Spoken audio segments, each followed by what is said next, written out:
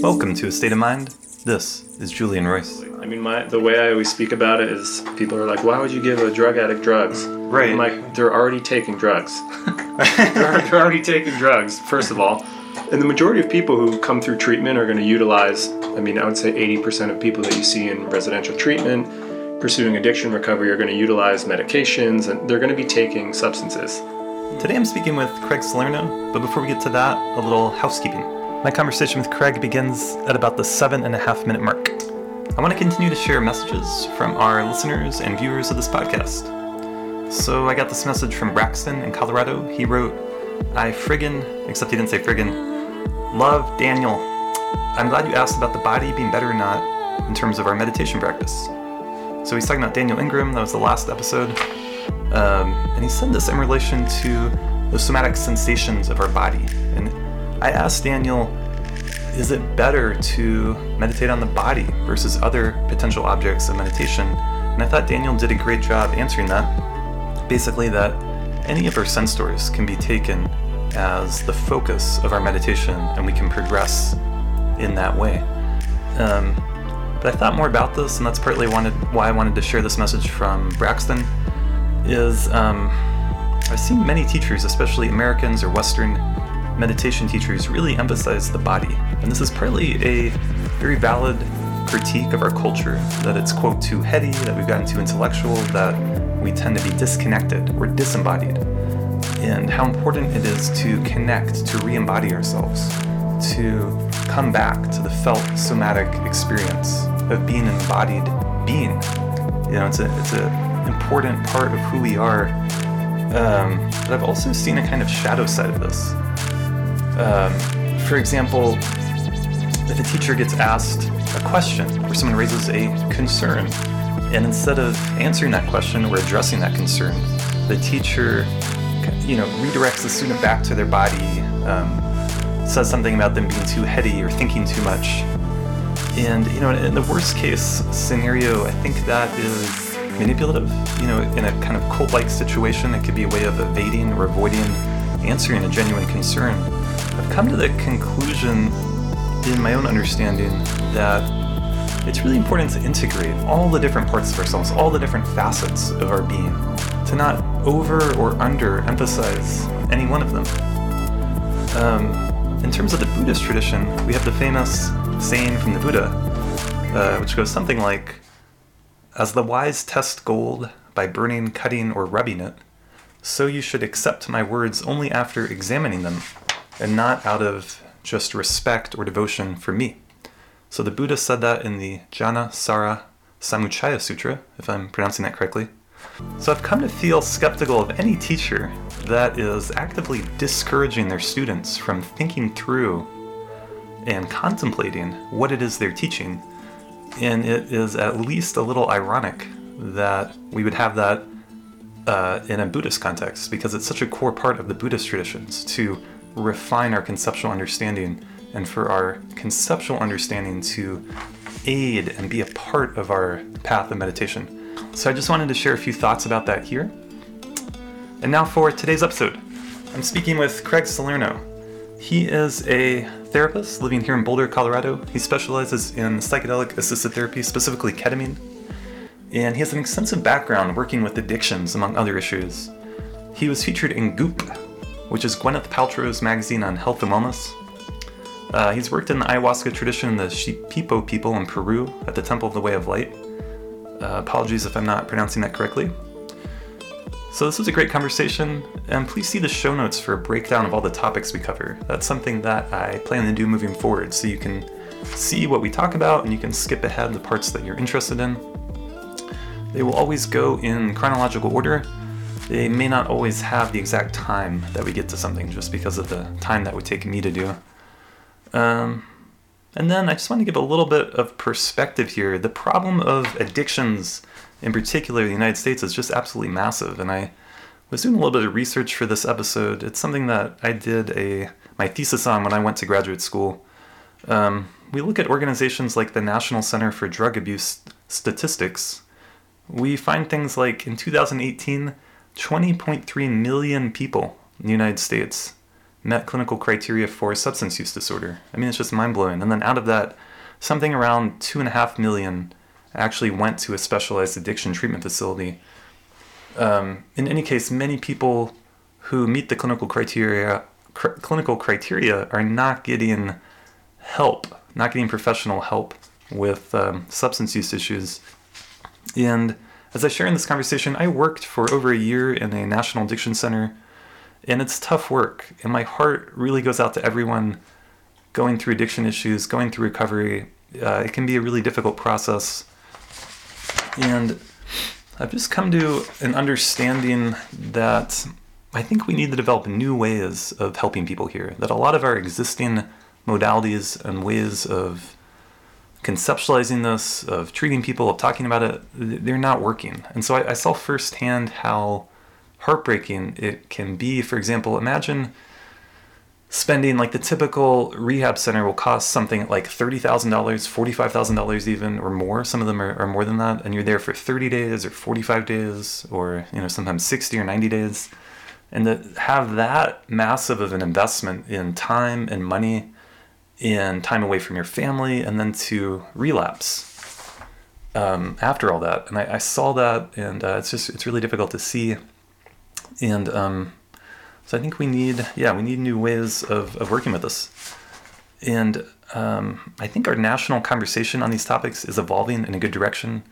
The war on drugs has been an absolute failure, in my opinion, and the opinions of many people. It's led to massive incarceration, which has disproportionately affected minorities, especially black people in this country. And that was a large part of the BLM protests last summer, and which are actually still going on. So in this conversation with Craig, we don't really get into the politics, but we do focus on therapy and how psychedelics, such as ketamine, offer new and exciting ways of working with things like addiction, as well as treatment-resistant depression and other issues. And so without further ado, I bring you Craig Salerno.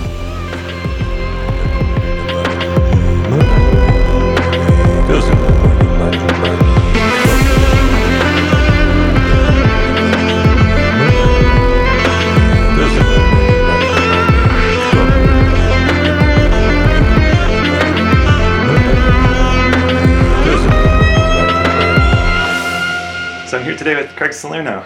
Craig, thanks for being on the podcast. Hello. Good to be here. Yeah, good to have you. And you are working as a therapist in Colorado here. Mm-hmm. And you were just telling me you also teach at Naropa University. Yeah, I have my hand in a couple different things. The majority of my work is private practice psychotherapy, working with ketamine, and then also doing addiction therapy and adolescent therapy. But also teaching group psychotherapy at Naropa. I've been in the field since I was 21, so I graduated undergraduate at Colorado State, studying psychology and focusing on addiction counseling. And I jumped immediately into an internship the latter part of my junior year of college, and was working in residential treatment with adolescent boys. Yeah, I think I was just 21, so I've been in the field for quite a bit of time. I'm 34 now, so yeah, quite a bit of time in the addiction field specifically, and then just a range of different client work over the course of those years. What drew you to jump into that? That's an early age to get into this field. Yeah, I always feel like I had somewhat of a general sense and calling that I was meant to be a therapist. It's actually related a bit to the psychedelic work too, which we'll probably get into talking about that more. But I had this deep calling to be of service. I feel like the dynamic of being a therapist was always really interesting to me. And as with any therapist archetype, a lot of people would always come to me for support. And oh, really? So you were someone that people would naturally ask advice of? Or? Yeah, I think it's because I was naturally curious about humans and the mind and emotions. And, I always think too, I'm the family I grew up in, I think, was a little bit less likely to talk about emotions. So I found myself extra curious to hear more about people and to learn more about emotional experiences. I just naturally drew in that direction, and then just had a very nice mentor when I was at Colorado State, Randy Swain. He was a addiction focused guy, and he invited me into his course doing addiction counseling, and it just all the light bulbs turned on. I was like, this is what I want to do. Oh wow. So a little bit of intrinsic interest, and then people that were pointing the direction. And a lot of people I talk to in this field that they have a calling. It feels like what they're meant to be doing. Agreed. Yeah, I felt like I felt it in the beginning, And then it's just become more alive and more focused over the course of the... As I do the work, the calling gets more clear and precise. Yeah. Nice, beautiful. And so you got inspired with working with addictions at such a young age. That's also kind of unusual because that's the age when most people are getting addicted. Partying and getting addicted. No, I've been fascinated by just drugs and alcohol and the impact on the brain since I was young, and used, marijuana and psychedelics at a fairly young age, 15, 16, 17, and just got like really intrigued and interested in substances. And I feel like the addiction field at that time when I was 21 was like the entrance of like learning more about substances. So yeah, I'm like, I just kind of hopped myself in and learned as I went, what addiction was and how to work with it. And got humbled pretty quickly too with that. Oh yeah. Yeah. It's a tough field. It's a really tough field. It's a tough thing to be able to work with. And you mentioned psychedelics already. I mean, that's a lot. There's so much excitement, energy around that, and kind of has this sense of like it's the new cool thing in psychology. Not that it's even that new, really, but feels new. Like there's a psychedelic renaissance happening. Totally. But then in the field of addictions, I mean, that's such a interesting territory because traditionally, like that would be another substance that someone who's recovering from addiction should avoid. Like, do you want to speak to that a little bit? Totally. I mean, the way I always speak about it is people are like, why would you give a drug addict drugs? Right. I'm like, they're already taking drugs. they're already taking drugs, first of all. And the majority of people who come through treatment are going to utilize, I would say 80% of people that you see in residential treatment pursuing addiction recovery are going to utilize medications, and they're going to be taking substances. So the notion of psychedelic therapy... But that's a good point. Yeah. A lot of people in addiction recovery are taking... What is it? Things like gabapentin? Yeah, and even, medication-assisted therapy, Suboxone and other things. And I think people forget, these are all mind-altering substances. Right. Psychedelics just have like a particular taboo, but to me, the cool thing about them is in addiction, we're using substances to kind of get away and to move out. Psychedelic therapy, we're using substances to go in and to become inquisitive. And I'm like, to me, we're kind of like flipping addiction on its head. Right. And they often say the medicine can sometimes be in the poison. And there's this notion of working with substances to move through a substance addiction. It just, it has an interesting irony and paradox to it. Yeah, that's a good way to put it. It reminds me of like Vajrayana or Tantric Buddhism or whatever, Tantra in general, where the medicine isn't poison, like you said.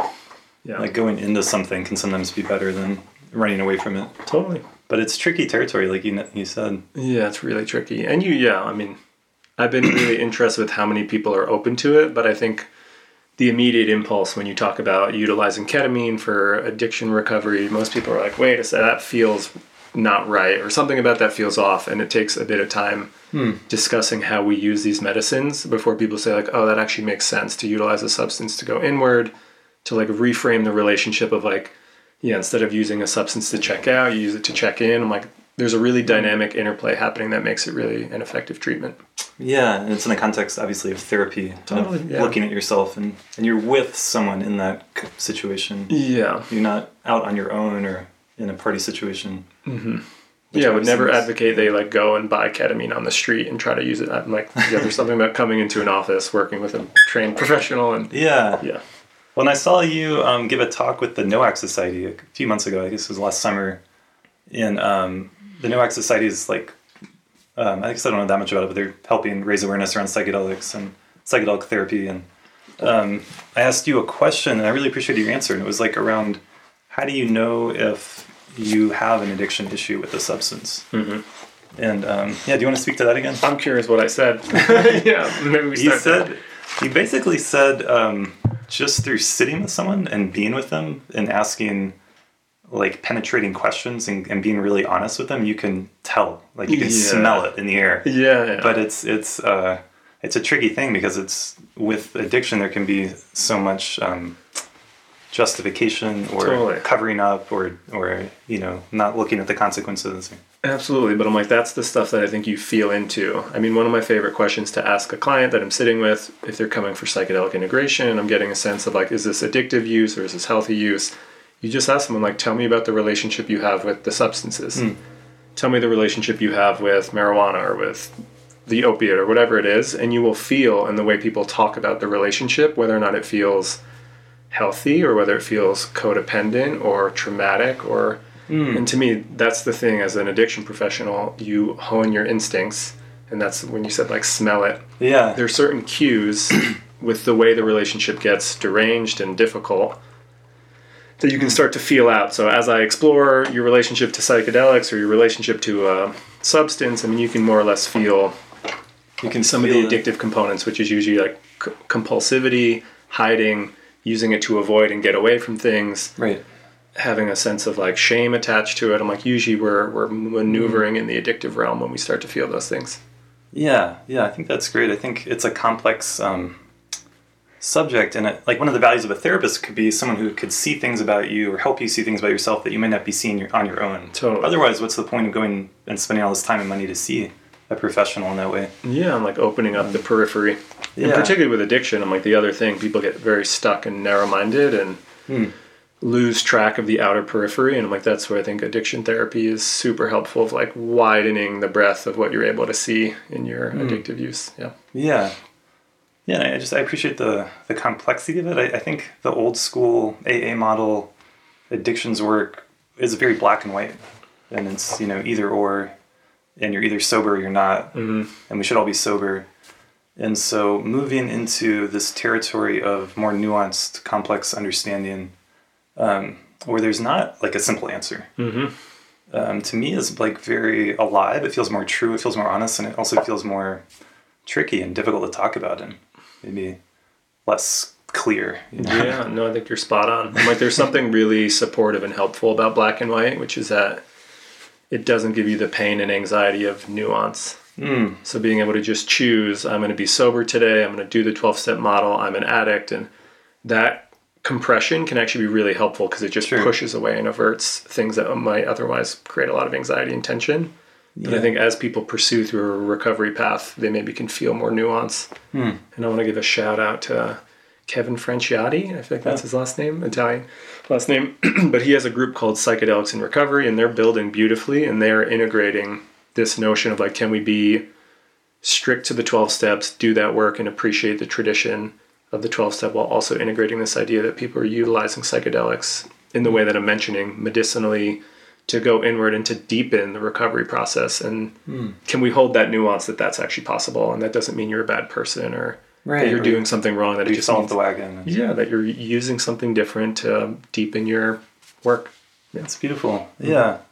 Like eventually, like doing this work to eventually get to a mature place to be able to make decisions, to have choice. Because a big part of addiction is compulsion. Totally. Right? Yeah.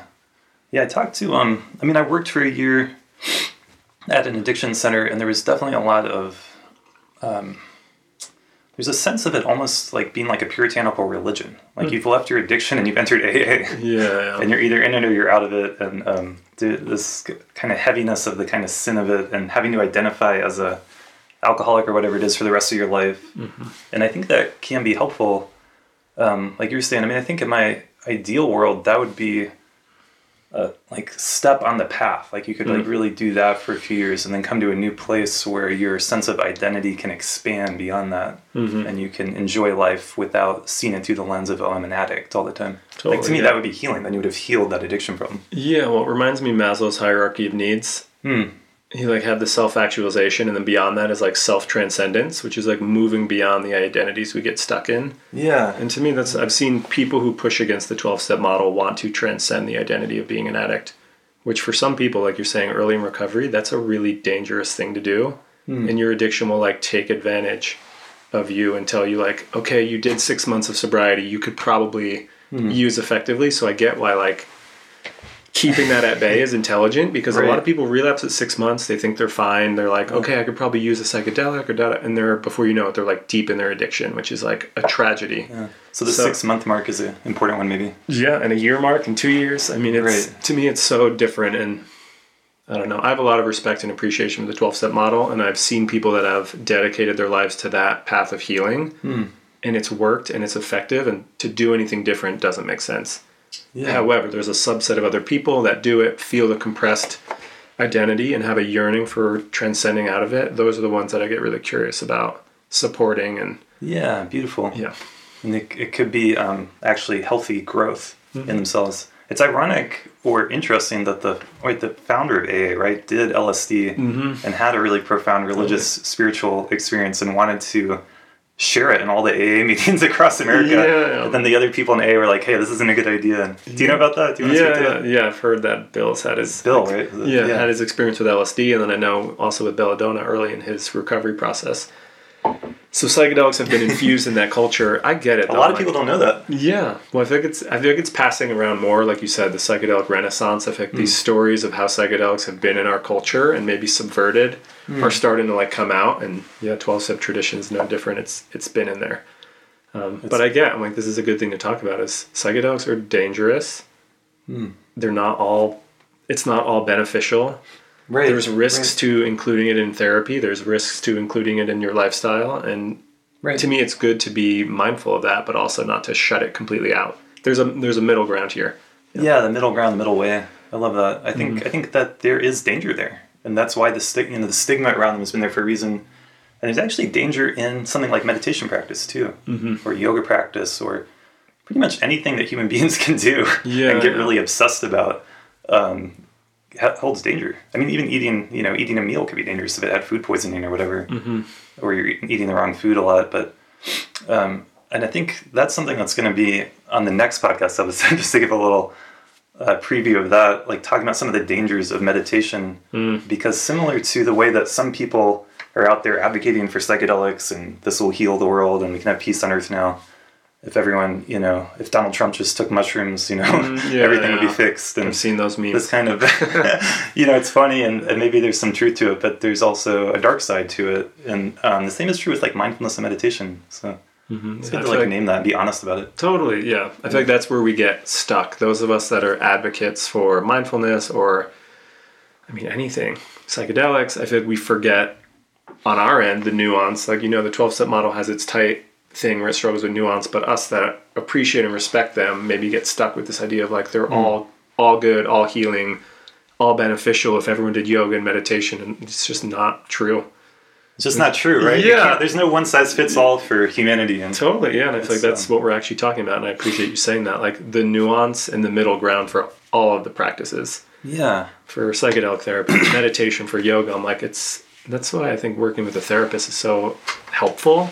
Is you can figure out what actually works for the individual, and you could tailor it individually, because different things work for different people. Right. Yeah. Absolutely. Yeah. Tailor it, and then there's this process of having that I've discovered of you have to check in, you have to see what's working and make adjustments, and not, it's not one size fits all for humanity. It's not one size fits all for any one life either. Things change over time and people change, and but it's fascinating to think about this history with LSD, with psychedelics. And AA is one snippet of that, but this when I look at it, the kind of overall arc of the history is in the 60s was this explosion of enthusiasm and people like Timothy Leary traveling around and trying to give them to everyone. And then this massive reaction against that and the shutting down and the stigma and these are terrible things and no one should do them because you'll go insane. And now I think as a culture we are, I hope, approaching this more middle way approach. Totally. There are positives, there's also danger that can be used in a good way. And they're not the, I guess what I've come to is they're not going to solve all their problems. No matter how amazing your experience you might have on them, then there's, what is that saying? After Zen, the laundry. There's always you wake up the next day, you have to... You come back home. You come back home. Wherever you go, you're coming back home. Yeah. Well, I think that's a nice thing to get to confront with clients too, because I think some part of how the media advertises psychedelic therapy is 30 years of therapy in one day, and you can radically move through so much, and this person did psychedelic therapy once and now they've healed everything, which it happens. And is that the consistent thing I see as a psychedelic therapist? No. That would be an exception, right? Yeah, what I actually see is people have deep, powerful experiences and then they come back to the difficulties of their day-to-day, and the real work is the integrating of the experience, and it can be a grind and it can be work. Totally. And you go and you retrieve these resources that otherwise sometimes don't feel available. That's why the psychedelics are helpful. But then you come back and the work is still there for you, and you're still accountable to putting in work. And that, to me, I get excited about that part. that's the deep part of the psychedelic therapy, is the integration of what do we do with these powerful experiences and make them impactful over years. Absolutely. How would you, like, can you say more about integration? Like, how would you approach that with someone? Sure. Yeah, the whole notion to me is like psychedelics show us what's possible. They expose us to parts of ourselves that have been pushed away, locked up, subverted, dissipated. They show us felt sense and experiences that maybe we haven't been able to access. For example, if someone's struggling with treatment-resistant depression, they felt really flat, misaligned, apathetic. They have a psychedelic experience where they feel openness, spiritual curiosities, they feel energy, they feel self-love. The integration process is like, how do we, now that the body and the mind and the spirit knows that that's accessible, how do we bring it into the day-to-day and like integrate that in a day-to-day way? So integration is just, it's almost like mining. We like go in, we find the gems, we do the work, and then we like bring it out and try to find a way to utilize it back in the world, outside of the mining den. I've never used that analogy before, but Oh, really? yeah, That's a good one. Yeah. Or going off into space on a spaceship maybe and bringing something back. Yeah, totally. Yeah, it's like you get exposure and access to something, and then you come back, and how can we integrate it in? Yeah. And you might be integrating a difficult experience, right? It might be something that really rocked your boat that throws you off for a while. Absolutely. I think those kinds of, it's good to know that ahead of time, like we were just saying. And I think as much as I love it, like Michael Pollan's book, How to Change Your Mind, such a great book, but it would be easy to pick it up and kind of glance through it and be like, oh, all I need to do is do mushrooms with a therapist and I'll be healed forever. Yeah. Like exactly what you were just saying. So to just move to like put more of a warning out there and that there's this range of experiences that could happen and that on that range, like some people really don't have that much of an experience. And then some people who have such a big experience, like it's hard to understand that. Like how could someone take that substance and not be changed forever by it? Yeah. But that's possible too. Yeah. So many different possibilities. I'm just thinking in the ketamine space, some people witness their ancestors building them pottery, which is like a deep, and then some people just feel like, oh yeah, I feel calm and at ease. I'm like, there's so many variants. Good too, right? Yeah. And some people have memory recall from childhood that are really challenging. There's just such a wide array of what arises. And the thing I love about the tradition I was taught in, which is like you trust the inner healing intelligence and whatever arises is exactly what's needed medicinally. So you learn to just trust the process. Even if you get a small, flat experience, that's something we work with. If you get a big cosmic experience, we work with that. And you just learn this attitude, and it's similar to meditation. Like whatever you find, you work with. You know, if you find anxiety and restlessness, you work with it. If you find joy and openness, you work with it. And you just develop a relationship to whatever arises. Yeah. And then, so you're mostly working with ketamine, is that right? Yeah, ketamine is, the only legal medicine we can work with as therapists right now is ketamine. And if you're working with MDMA, psilocybin, et cetera, they're usually in clinical trials, which I'm not doing any of that work at the moment. Well, another one would be cannabis, right? Yeah, that's true. That. Yeah. I haven't done any cannabis sessions, but some of the providers in the center I work with, Boulder Wellness Ketamine Collective, also do cannabis-assisted therapy. Yeah. Well, and how long would a ketamine session be, usually? In terms of like a single experience? Yeah. We schedule 2.5 to 3 hours. Okay. Yeah, that's a nice thing about working with ketamine as well, in comparison to like the big hitters that keep you in for 4 to 8 hours. Right. Ketamine is like very predictably up and down, usually in around 2 hours. So we usually give 30 minutes to an hour for prep and a little bit of debriefing integration on the back end, but pretty predictable wave of experience. Yeah. Nice. Yeah, I guess so it sounds more predictable maybe than some other substances. Yeah. Ketamine is not a substance I have personal experience with really. And it had like a bad reputation or stigma in my mind before learning about its uses with therapy. So do you want to speak to that? Like, how did it come to be used in this way? Do you know much about that? Yeah. Well, I mean, I think most people know the K-hole horse tranquilizer. Horse tranquilizer, that's how I agree about it. Yeah, the classic way we've associated with it. When I was in high school, the kids that were doing ketamine they were kind of, also doing cocaine and all this other stuff. So it's like more illicit. It has generally, I think it brings up this idea of like illicit drug. The curiosity and the funny thing about it, ketamine, when you actually explore how it's used medically, it's like one of the most consistently used anesthetics. Oh, really? Particularly for children, because it's so gentle and because the body knows how to work with it in a very easy way. It's absorbed in the liver, and I mean, it's just a generally low risk medicine, and it doesn't have a lot of negative impact or contraindications. So it's used as an anesthetic, often used in surgeries with children and things like that. So it sounds very safe. Yeah, very safe. It's been used, I think, since the 40s or 50s. It's been in medical use for a long time. And I think the way we found out it was a psychedelic was people would come out of these experiences where they were using ketamine to reduce pain or to help put someone under. And people would say, like, I had like a really intense visual experience. And like, whoa, it was spiritual and it was this and there was imagery and there was like a lot of interesting things happening. And then also people started reporting that their mood would change. I feel like way lighter. I feel way better. So they started to learn like, wow, there's an antidepressant quality. There's a psychedelic quality. And then people began using as a psychedelic medicine and bringing the dose range down. So not putting people out. Obviously, we don't want people to be anesthetized. But finding that range where it's psychedelic in nature, you'll get some visual experience. You get the antidepressant quality. Right, so that middle ground again. Yeah. If you go too far out, you might not remember anything? Is that part of it? Yeah, if you dose someone too high, they can come back and say, like, a lot happened. I have no idea what happened. That's when you know you went too far.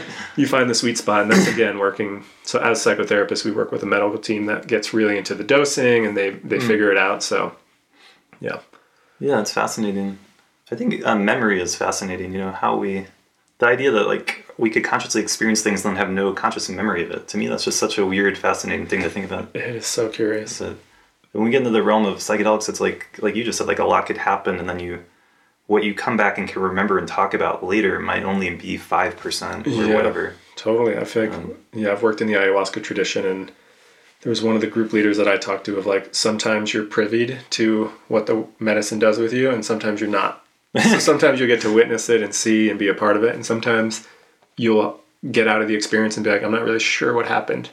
And his notion was like, yes, maybe you just didn't need to get privy to what happened. And can you lean into the idea of like trusting that you got what was needed? Trust that. Yeah. Yeah.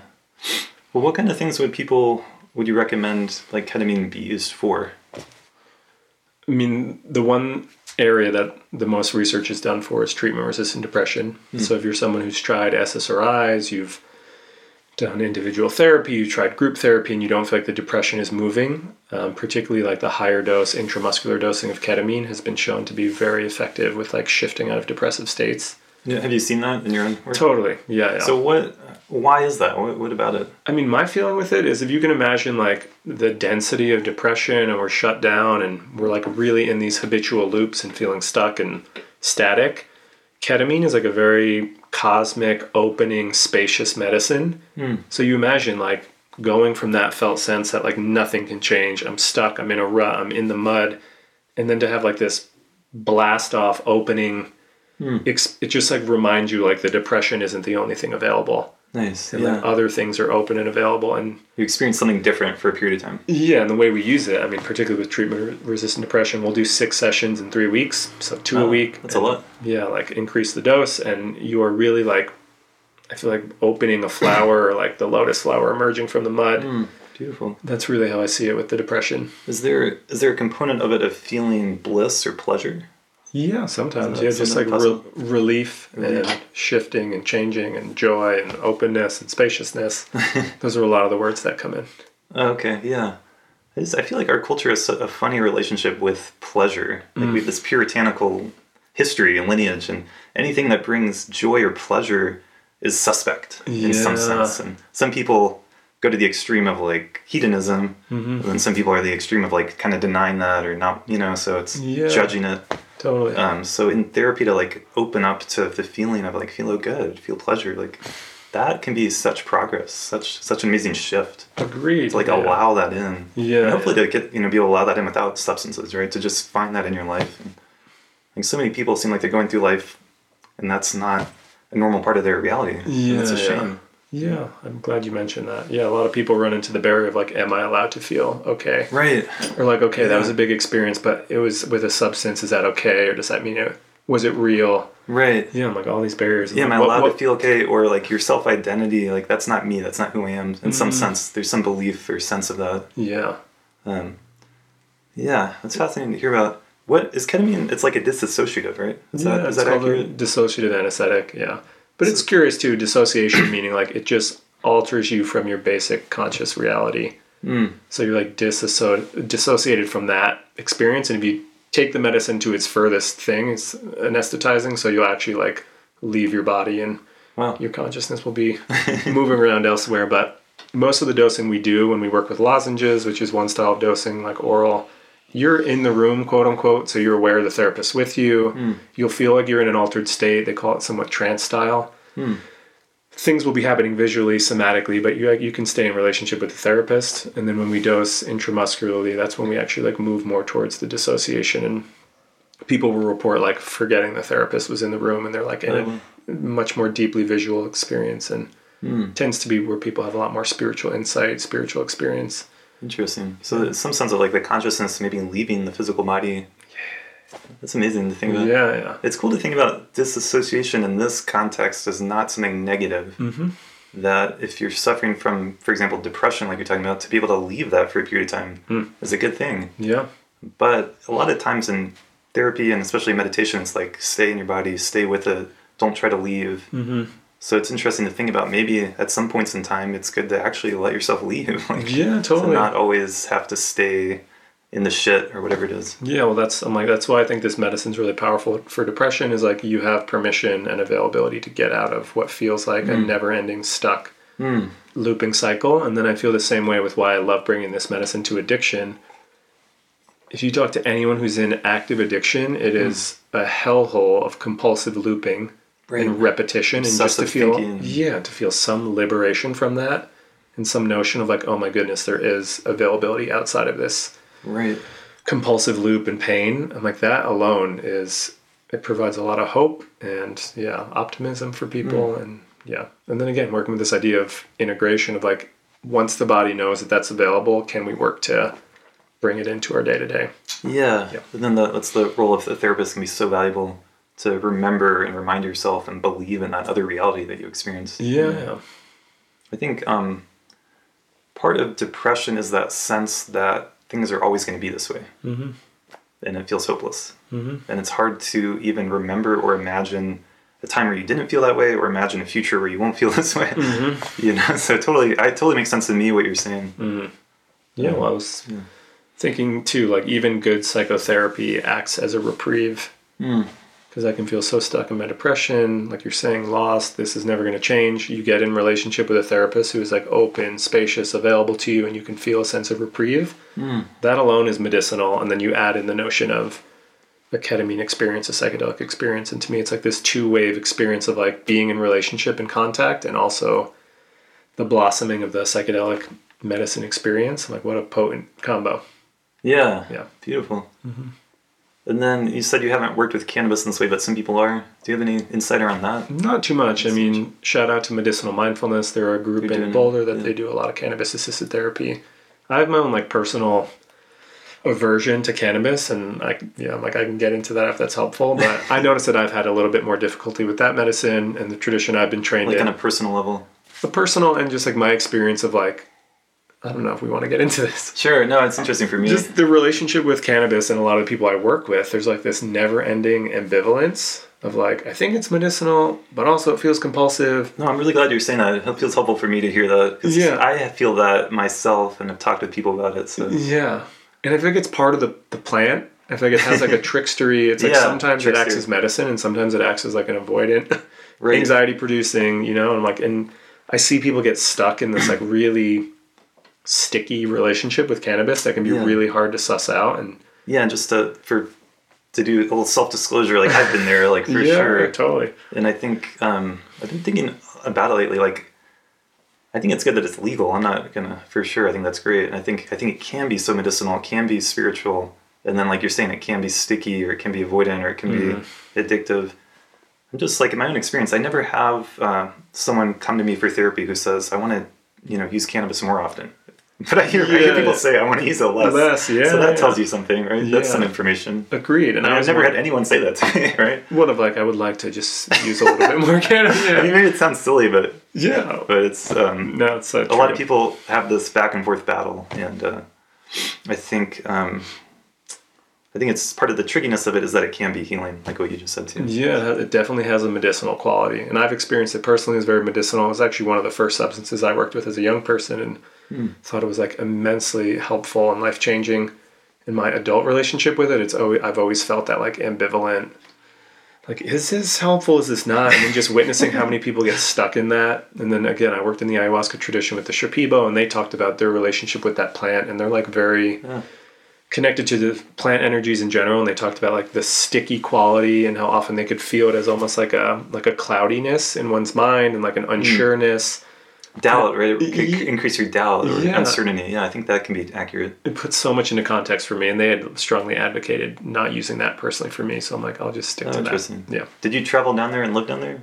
I didn't live down there, but I did some work with Temple the Way of Light, which is an ayahuasca retreat center in Peru, outside of Iquitos. Yeah. Cool. Mm-hmm.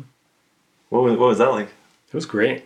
Yeah. Yeah, it was powerful. I mean, I went twice. The first time I went with a partner, and first time working with ayahuasca medicine, which was like really powerful and unbelievable in the terms. Like, how long were you down there for? I think we were down there 15 days, did 6 ceremonies. Oh, see, that's amazing to me. I've done ayahuasca ceremony, but never that many in that amount of time. Oh, something happens when it like gets the momentum moving, and then by ceremony 3 and 4, I just feel like you are so open and available to that medicine. It's unbelievable. And then I went down a second time with a Gabor Mate retreat. Oh, really? Yeah, which again... He's amazing. I saw him speak in the 2017 Psychedelic Science Conference that I told you I went to. Yeah, he's amazing. Incredible character. So I got to sit in ceremony with him and just witness some of his teachings, and to do that in combination with, again, like these indigenous Shipibo healers that have worked with ayahuasca medicine for eons. It was just such a beautiful combo. Yeah. Beautiful. And so you did that, and they gave you that advice personally around cannabis, it sounds like. I think it was generally to the group that they have a tough time with cannabis, but I heard it personally. For me, I just like try to receive what feels, and it just felt very aligned for me, of like, it doesn't feel like my medicine. And yeah. Do they recommend, if it is something you're using, to stop for a period of time before doing ayahuasca? Yeah. That's advice that they typically encourage you to do a dieta, which includes like no mind-altering substances, at least for 2 weeks to a month before you get down there. Yeah.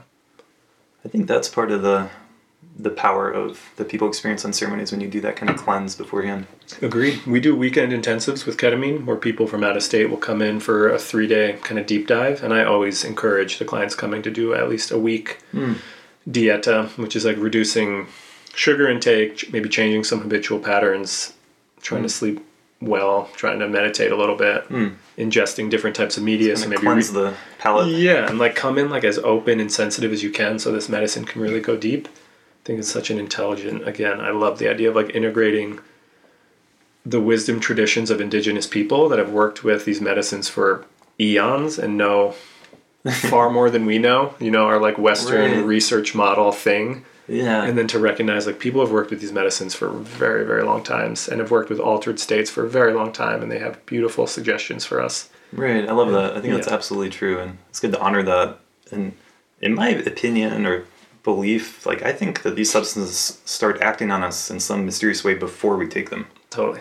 And I've felt that myself, and I know other people have, and I think that's amazing. And so that a week or 2 week preparation period, whatever that is for you, even if you're just thinking about it and having that intention, definitely increases the power. Because we're really talking about the power of our mind, right? Our consciousness. That totally. Somehow these open up doors, but I feel like a true psychedelic, it's so mysterious. What our typical scientific materialist model of like, I'm this body and I take this substance and it has this effect on me, it doesn't work with something like LSD or ayahuasca. Like, it's so unpredictable.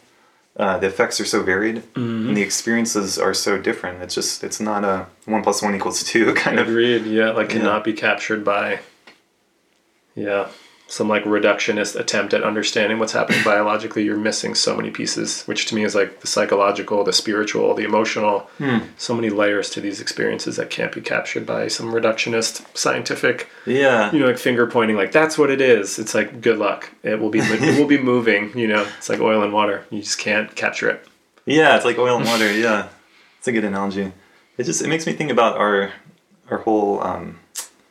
Pharmacological industry and pharmaceuticals, and there's I think part of the appeal with psychedelics and things like Michael Pollan's book is like, oh, this person has depression, that's their diagnosis, and here's their prescription, and then this will fix you. And there's something about life that doesn't work. It doesn't fit that. It's never going to quite work. It's never going to be that simple, that easy. Yeah, agreed. Yeah.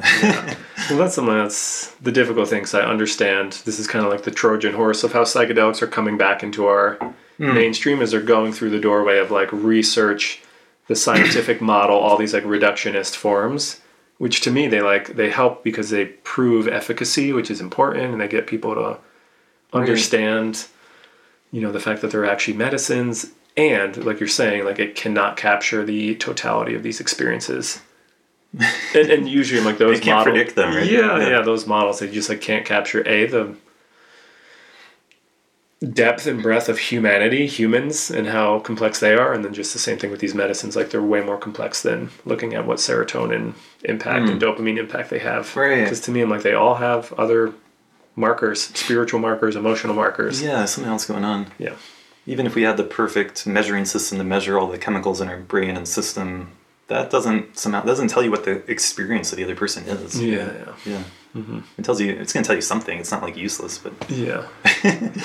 Again, I keep thinking of the Shipibo leaders too. A lot of people get really into like, well, I want a full cup, and can I get this dose? And they just they're like, it's not how it works. It's not dose dependent. Wow, yeah. That's like, a good message to share. It's your heart and your receptivity to the medicine that's going to declare the openness, and like, I just always appreciated that perspective. Yeah. Because again, like that's such a good microcosm of where we get stuck of like, they didn't give me the full, and I really want to get my money's worth, versus like, just trust this is a very powerful medicine that will work with you in the way it's going to work with you, and bow in gratitude with the medicine you've been given, and work with what arises. And like trust. Yeah. Just such the antithesis of the Western mindset. Yeah. Yeah. That thing about like not getting your money's worth. And I love what you just said, it's not dose dependent. Yeah. I feel that with ketamine. I mean, a lot of my clients will say this too. We've like moved up to 300 milligrams, less intense experience, move back down to 200 milligrams and have a blast open. And they're like, how does that work? I'm like, sometimes it's not about the dose. Yeah. It's about us and our openness and our, so many other variables. Yeah. I've heard some people talk to me about that with psilocybin mushrooms. They're like, they've done it often, they've done it a lot, and then they took what they thought was like a little bit more than a microdose or whatever, and then they had this huge, overwhelming experience when they didn't want it and weren't planning for it. Yeah. All of a sudden they're in the full. So the dose, what you just said is so true. It's good information to share. It's good for people to know that. Yeah, I think it is really important. To also, and again, to acknowledge that dose does matter with a lot of stuff. If you take 4 hits of LSD, you're going to feel way different. And if you take half, and that's not always the indicator of your experience. Yeah. It's not. It's a both and. It's not either or. A lot of dialectic in our conversation today, like a both and. Yeah, there's a lot. Yeah. Dose matters, and sometimes dose doesn't matter, and both are true. I just had this memory of this kid I met. I felt kind of bad for him, but it was like at this festival, and I guess he was like, I don't know, he was someone who'd done a lot of LSD, and so he was telling me like he could take 2 or 3 doses and wouldn't even feel it. I'm like, that's not a good place to be. Yeah, that's curious. So anyway. See, so we were talking about like assessing people. Like when I hear that, when I'm like, tell me about your relationship with LSD, and they tell me, I take 3 doses before I go to bed and I don't feel much. I would get really curious around what else. Yeah, I asked him about it. And what else is going on? He had been taking it so consistently for so long that it had, Yeah. So we need to respect these things, right? And, agreed. Yeah. Alan Watts had a beautiful quote of like, once you get the message, hang up the phone. I've always really loved that too. Of like, these medicines point to things that are available to us full time in real existence. I really believe that. That's beautiful. And this notion of like, if you ingest the medicine and it doesn't alter your consciousness as much, you might have actually integrated a lot of what that medicine has to teach you, and you can actually let it go. I feel that with cannabis too. Of like, it's a very potent teacher, and when you get the full message, you can work on integrating it without having to ingest it consistently. Absolutely. Yeah, and talking about cannabis and the trickster quality, I had this, I remember Joe Rogan talking about his podcast, because he's kind of gotten, it's kind of, I don't want to sound like a dork, like talking bad about it or whatever. Like, I think part of his popularity is he's enthusiastic about it. Totally. But I've heard him talk about how that paranoia and fear and doubt will come up in him, and he uses that as an opportunity to work with that, to look at it, to reflect. I think that's great. And so it's not like... Yeah, I think that's part of that medicine, for better or worse. And if you're not, agreed. Yeah. And I think you point to something really important, which is challenging experiences don't mean they're not good. Right. And there's a lot of depth and intelligence and wisdom in those experiences. Yeah, if you're willing to show up for them and work with them. Yeah, and I've had my fair share of like challenging cannabis ceremonies where I'm like, this is the darkest thing I've ever been through. Really? Yeah, I'm like, In a I don't know ceremony? and to just be like, okay, what is it like to stay with this? Okay. What am I learning? And being super humbled. And I'm like, that is a powerful experience for me. Yeah, the humbling. Yeah, I'm like, okay, that's a very strong substance.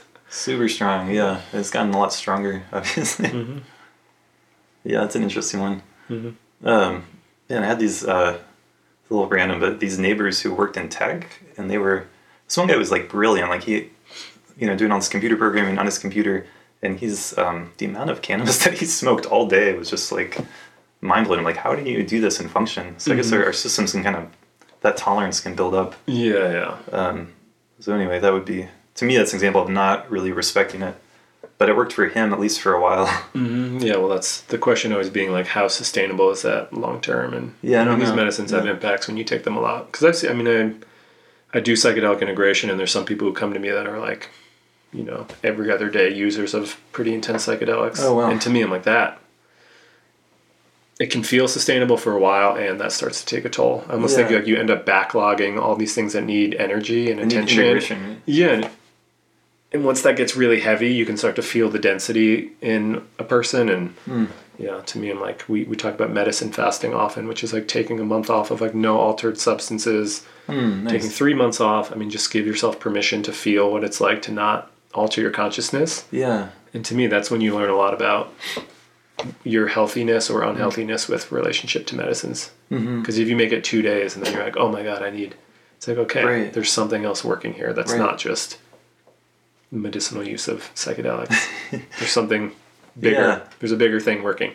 I think that's great advice. And I think just having that baseline of what it's like without it, and there's certain like clarity and strength that can come from making that decision. Like, you don't have to, do I want to do this or not? I can just be clear, like no for right now. And I agree. I think that's I talk about psychedelic FOMO. A lot of people have this idea of like, oh my God, but there's like 2 ceremonies this month, and like this guy's doing this, and I want to really do that. And I'm like, yeah, there's a sense of like losing out. But again, like exploring from what energy does all that come from? Is it like anxiety and compulsiveness? Yeah. And there's a huge shadow in the psychedelic medicine community around like always working on myself, always getting better. And if I have the next experience is going to blow me open even deeper, and more of this and more. And like that, again, is therapeutically, when I look at addiction, such a big marker. Like endless pursuit. And like, that's a great it's like, point. what would it be like to just sit steady for a month and to trust that you've done enough work on yourself and to be self-loving to whatever arises for the next month without medicines available. Yeah. And that can be shocking to some people, that are on this like endless pursuit. And I'm like, to me, we just need to be very creative with the way we work with ourselves and introduce novelty. And this is Addiction 101. If you're on a reciprocal pattern that just keeps moving, the whole idea is to reorient to something new and to feel what else is available. And whether you're a drug addict or self-help addict. Right? Yeah, That's what I just said. you can be addicted to self-help, the next book, the next workshop, the next course. Yeah. And the question being like, what if you don't? Then what happens? And then you get to what if you stop working on yourself for a moment? That's a good point, especially in a place like Boulder. And totally. But I brought up that example of my neighbor from a few years ago in part because I've wanted this podcast to have conversations exactly like this, where we talk about these things in a way that recognizes some of the downsides and dangers, and that also recognizes the benefits, and to try to contribute to finding this middle path. And it's like I think it's just like a society level dialogue that we need to engage in, and there's not answers because our society hasn't had this conversation really. We've had the war on drugs, right? We've had the excess in the past, and what's the way forward. Yeah, I would hope that we're in that wave of finding the nuance in the middle ground. Yeah. And to me, I think about the concept of like gatekeepers. We need people that can witness the too restricted model, the too loose model, and to do like the not too tight, not too loose, and to like model what that actually looks like. Because I don't think we've had a lot of models in that category. Yeah. Particularly in the psychedelic realm, that's not really what we've seen. So. Yeah. Well, there's this enthusiasm and inspiration that can come from engaging with psychedelics, which is awesome, but it can lead to that losing a sense of groundedness and to some of what we're talking about. And I think I've heard something interesting about it, that like in traditional cultures, there's this initiation process. Our culture hasn't really had that. But psychedelics, for a lot of us, play an initiatory role, but we haven't had elders. Maybe this generation is different, but if you were taking LSD in the 60s, you were having an amazing transformative experience that almost no one older than you had ever had. Yeah. And there was this divide between the young and the old. And so I think part of our healing is having elders that we respect and who don't judge us and who also actually want to help us, right? Mm-hmm. Like it's coming from a place of love, not a place of judgment. Yeah. What a big vacant spot. Yeah. I think needs, again, this notion of like wise elder holders, finger pointers pointing in the right direction, modeling. Like it's such a big piece of this world. I think too, I've had so many inquiries from parents of like 15, 16, 17-year-olds being like, are we allowed to do psychedelic therapy with people this young? I feel like my son or daughter's interested in psychedelics, but interesting. I would like much rather have them do it in the context of something like this as opposed to... Yeah. And I'm like, it's neat that people are even asking these questions. That's beautiful. Yeah. But this notion of like, can we hollow out a bigger space for people to explore and examine in a safe... Yeah. Because I had a huge mushroom experience when I was 15 or 16. Wow. No one, it was like me and my twin brother and a friend, and it was just like this big door opening. Once you open that door, nothing is the same kind of experience. Yeah. But I mean, we were holding it as 16-year-olds. And you're not allowed to talk about it. Yeah, and it's like kind of shame and guilt. Yeah, you keep it quiet, and it's like changed your life, but also you can't integrate it too much in. You can't be like, hey mom, this amazing thing happened. Yeah. Hey, I feel so much love for the world now. Hey mom, I was on psilocybin last night, and I saw you as a person for the first time, which actually happened to me. I'm like, beyond the archetype of being my mom, I just saw you as a human, and like, whoa, it cracked my heart open. That's beautiful. But I can, it's like, it's not the culture we lived in at that time where you could bring that forward. But I think we're moving more in that direction, hopefully. I hope so. And I think, to mention it again, Michael Pollan's book is really helping. I actually gave that book to my parents. It's a great book to give to people. He's such a great treader of the path, because I feel like he's like respected, professional. Yeah, and so intelligent and clear. And it made me think, too, when you just said that, like, we have this thing in our culture around, when you're 18, you become an adult. When you're 21, you can drink. And it's just kind of bullshit. It's just, right? Like, it's just this arbitrary number. It makes no sense that 21 is the drinking age to me. It makes, I think a lot of people are needing this initiatory experience when they're 16, 17, maybe 15. I don't know. I don't think it's about a number. Me neither, yeah. There's like an emotional maturity point where I think it makes sense. Yeah. Just one thread. Advocating psychedelics for adolescence is always dicey. But I agree. I'm not saying that. I'm just saying it doesn't even have to be psychedelics, but like an initiation process. Yeah, it's kind of a separate question. Rite of passage. Rite of passage is missing. I wrote an article called "Psychedelics is Rite of Passage." Beautiful. And how rare it is that we get an opportunity to transcend out of an old identity and to like leave a bit of ourselves in the past and to pursue something new. And I will always advocate for my people in recovery, like the 12-step tradition is a rite of passage. You like thoroughly explore, and like mitigate all these old identity flaws, if you will, and you can like leave those away. You can pursue a higher power, and you can transition into a new identity. And that to me is like such a beautiful thing. And most people in recovery need to do a rite of passage. Yeah. And it's just it's so missing for so many of us. Absolutely. Like unless we've had like a really traumatizing experience, and then we feel like we need to do a healing journey. That is a rite of passage in itself, but for the average bear, no high trauma, I think that's where psychedelics can be an interesting form of rite of passage to help us transition out of old identities. Yeah, and throw you in the new territory. I think we can have many of them. Like, it doesn't have to be a one-time thing. But just to bring it back around to addictions again, which you just mentioned, I think being addicted, like, it's so human. When I look back at the words of the Buddha from 2,500 years ago, like the original ancient, basic Buddhism 101, he's talking about addiction. He's talking about like holding on to something, be it your self-identity or pleasure or aversion, or it's just. So I think taking addiction out of the realm of like, oh, that's those people over there, and like looking at yourself. Yeah, like we all have addiction. We're all on the continuum. No, I think we all have the same affliction. It looks different for everybody. And to me, like substance abuse and that level of dependence has a very particular identity to it. And there is something very particular to that specific addiction. And I think we're all on the scale in some way. I'm like, the second noble truth is like the truth of suffering being attachment. I'm like, that is addiction. That's addiction. Yeah, I wrote my master's paper on that of just like... Oh, really? That's awesome. Yeah. because I ran into someone like, do you identify as an addict? I'm like, no. And they're like, well, how can you work with addicts? And I was like, well, what makes you think you're not an addict? Like what a presupposition that we're not all inherently addicted and can experientially understand what people are going through. Because from my point of view, yes, there's very specific things with substance abuse that unless you've delved in that path, you're not going to know. But the experiential component of that compulsive subset of what addiction truly is, we all got it. And to me, like the deeper you can get like attuned with your own attachment and struggle with your own attention and struggle with your emotional impulses, you can sit with anybody and humanize that experience. So absolutely. Yeah. Did that make sense? Yeah, totally. So again, I'm like, what you said about Buddhism to me makes a lot of sense, because that notion of passion, aggression, ignorance, and like that, if you can get deeply in touch with that in yourself, it doesn't matter what kind of addict sits in front of you, someone who's addicted to exercise, substances, sex, gambling. Food. Yeah, food. If you're in touch with it in yourself, you will be able to empathize and deeply understand anyone you sit next to.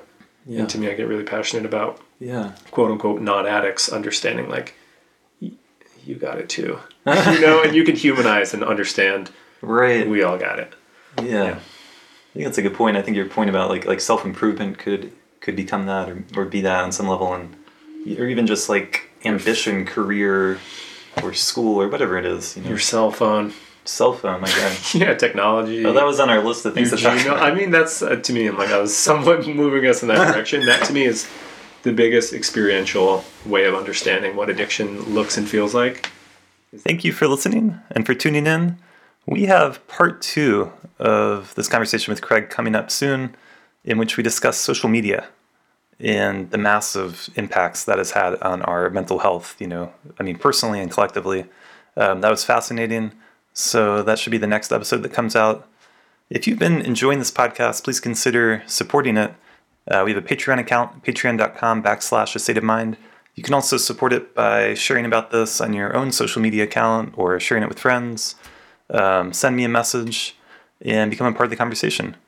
You can get more information at astateofmindplay.com, and you can learn more about my work as a therapist, coach, and meditation teacher at astateofmindcounseling.org. Thanks so much, and I will see you here next time.